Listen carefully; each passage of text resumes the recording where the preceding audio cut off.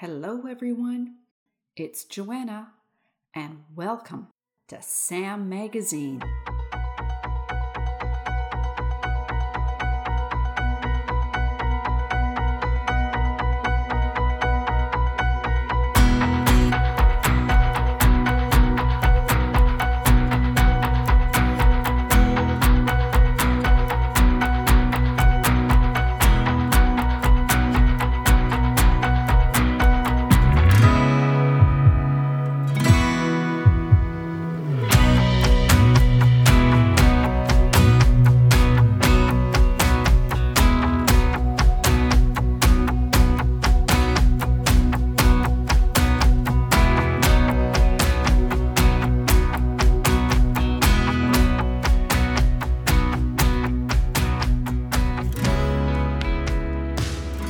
Today's short story is from Winona, Kent. Now I'm going to give you a little bit of information about Winona. Winona was born in London, England, and grew up in Regina, Saskatchewan, where she completed her BA in English at the University of Regina. After moving to Vancouver, she graduated from UBC with an MFA in creative writing, and more recently, she received her diploma in writing for screen and TV from Vancouver Film School. Winona's debut novel, Skywatcher, was a finalist in the Seal Books First Novel Award and was published by Bantam Books in 1989. Since then, she has written 9 more books, including her Jason Davey mysteries. Right now, there are 4 novels featuring professional musician, amateur sleuth, Jason Davey Figgis. The 5th book in the series, Bad Boy, will be released in 2024. Winona is also the author of a number of short stories which she's gathered together for her anthology, 10 Stories That Worried My Mother. This anthology was published in August 2023. Winona is currently the National Vice Chair and the Regional British Columbia Yukon Territory Rep for the Crime Writers of Canada, and she is also an active member of Sisters in Crime Canada West. After many decades working in jobs completely unrelated to writing, Winona is now happily embracing life as a full-time author. She lives in New Westminster, BC. If you'd like to learn more about Winona or read Herd Maintenance yourself, you can find her in the September 2023 issue of Sam Magazine. Now, before I start reading Herd Maintenance, a little housekeeping. Not any part of this podcast or of this recording can be used for AI instruction or any purposes involving AI without the written permission from me, Joanna Vandervloek, and author Winona Kent. All right, let's get into this. So I'm about to read from Winona's anthology, 10 Stories That Worried My Mother, her short story, Herd Maintenance. I once had a job that required me to be concerned about cows. Our file number 500.5, 7th of July, 1981. Dear blank. The Herd Maintenance Assistance Program Review Board has reviewed your application as a result of your appeal to have your eligible herd size increased. The board has upheld your appeal and your application has been resubmitted for processing. This reprocessing may result in either an assistance payment or rejection under other program criteria. You will be advised of the results. Yours truly, A. Zinkowski, Coordinator, Herd Maintenance Assistance Program. Initials AZ/ WK. The men in this department wear suits and ties and occupy all of the supervisory positions. They have private offices with windows and go downstairs for coffee in small groups of 3 and 4. The women are clerk typists and occupy small corrals made out of orange padding in the middle of the floor. Women from the same department are not allowed to go for coffee together. Because of the lack of available windows, I must go into the women's washroom to see what the weather is like. The window is high on the wall, and I have to climb onto the counter containing the sinks and then stand on my toes in order to look outside. It is sunny today, but there are clouds gathering on the horizon.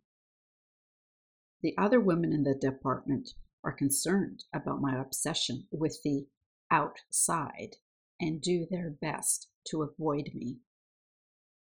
I return to my little corral and punch 3 holes into the carbon copy of the memo I typed, then place the yellow sheet of paper into a binder on a shelf above my desk. Perhaps I will now peruse an official pamphlet while I await for the arrival of my next item of correspondence. Alfalfa production in Western Canada. Maintenance of community pasture land. This looks promising. Stock poisoning weeds of the West. Our file number 501.5. 7th of July, 1981. Dear blank, your appeal to have your milk cows redesignated as dairy cattle has been upheld by the Herd Maintenance Assistance Program Review Board.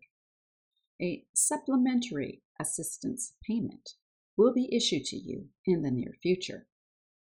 Yours truly, A. Zinkowski, Coordinator, Herd Maintenance Assistance Program. Initials AZ/WK.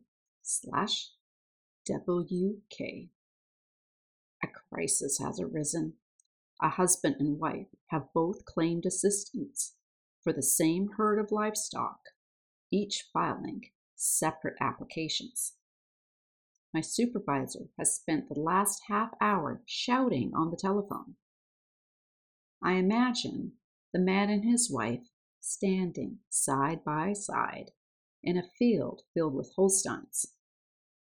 They each hold an official letter from my supervisor demanding the return of one of the payments or a reduction in the number of animals in each claim. A vertical red dotted line separates the couple and also divides the herd into 2 equal parts, bisecting several individual and very startled-looking cows. It is not good to cheat the government, accidentally or otherwise.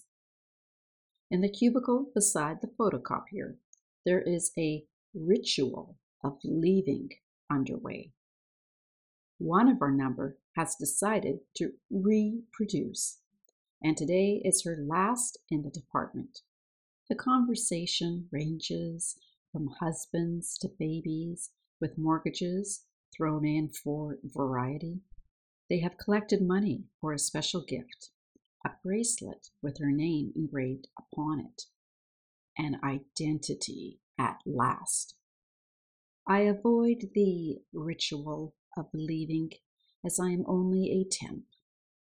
I have applied for a transfer to the Department of Regional and Economic Expansion.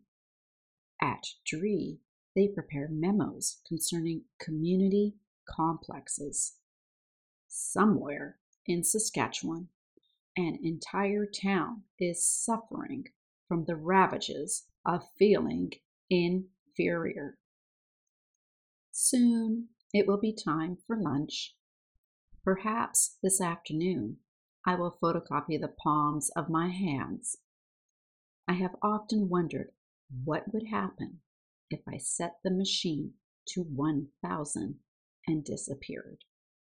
Will someone else come along and replace the paper when it runs out and press the button to continue the copying? Recently, a memo was circulated concerning the photocopier. It has been noted that on several occasions, large quantities of yellow and pink circles from the 3-hole punch have been found in the automatic paper feed. These have been rapidly distributed throughout the internal mechanisms of the machine, causing serious malfunctions and resulting in many lost hours of productive time and escalating repair costs. The woman occupying the cubicle beside me eats the little paper circles which come out of the 3-hole punch. Our file number 502.5, 7th of July, 1981. Dear blank, the Herd Maintenance Assistance Program Review Board has reviewed your application as a result of your appeal against your rejection on the basis of crop yield. The board has upheld your appeal and your application has been resubmitted for processing. This reprocessing may result in either an assistance payment or rejection under other program criteria. You will be advised of the results. Yours truly, A. Zinkowski, Coordinator, Herd Maintenance Assistance Program, AZ/WK. There is a major crisis in the building. The smell of raw sewage is infiltrating the floors. Departmental supervisors are in a panic. They rush down to have coffee in groups of 5 and 6. Phone calls fly between herd maintenance and public works. I have photocopied the palms of my hands and sent 18 of these to DRE and 47 to Public Works. I have taken the opportunity to climb onto the counter in the women's washroom and look outside. I have discovered that we are in the midst of a thunderstorm. With my supervisor downstairs in the canteen debating about the dangers of raw sewage, I have resorted to making elaborate designs on yellow bond paper with various bottles of correcting fluid. I have several shades at my desk and have titled my work Liquid Paper in 3 colors with red pen. The woman in the cubicle beside me has 4 colors, as pink is extra.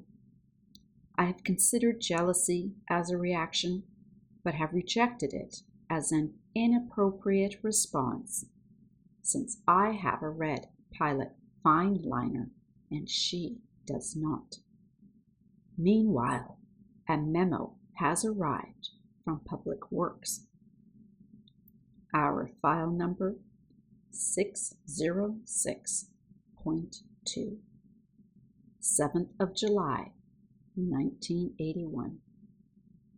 This will acknowledge that we are attempting to place the problem of the sewer gas smell under control. Our investigation has indicated a faulty sewer link connection in the basement.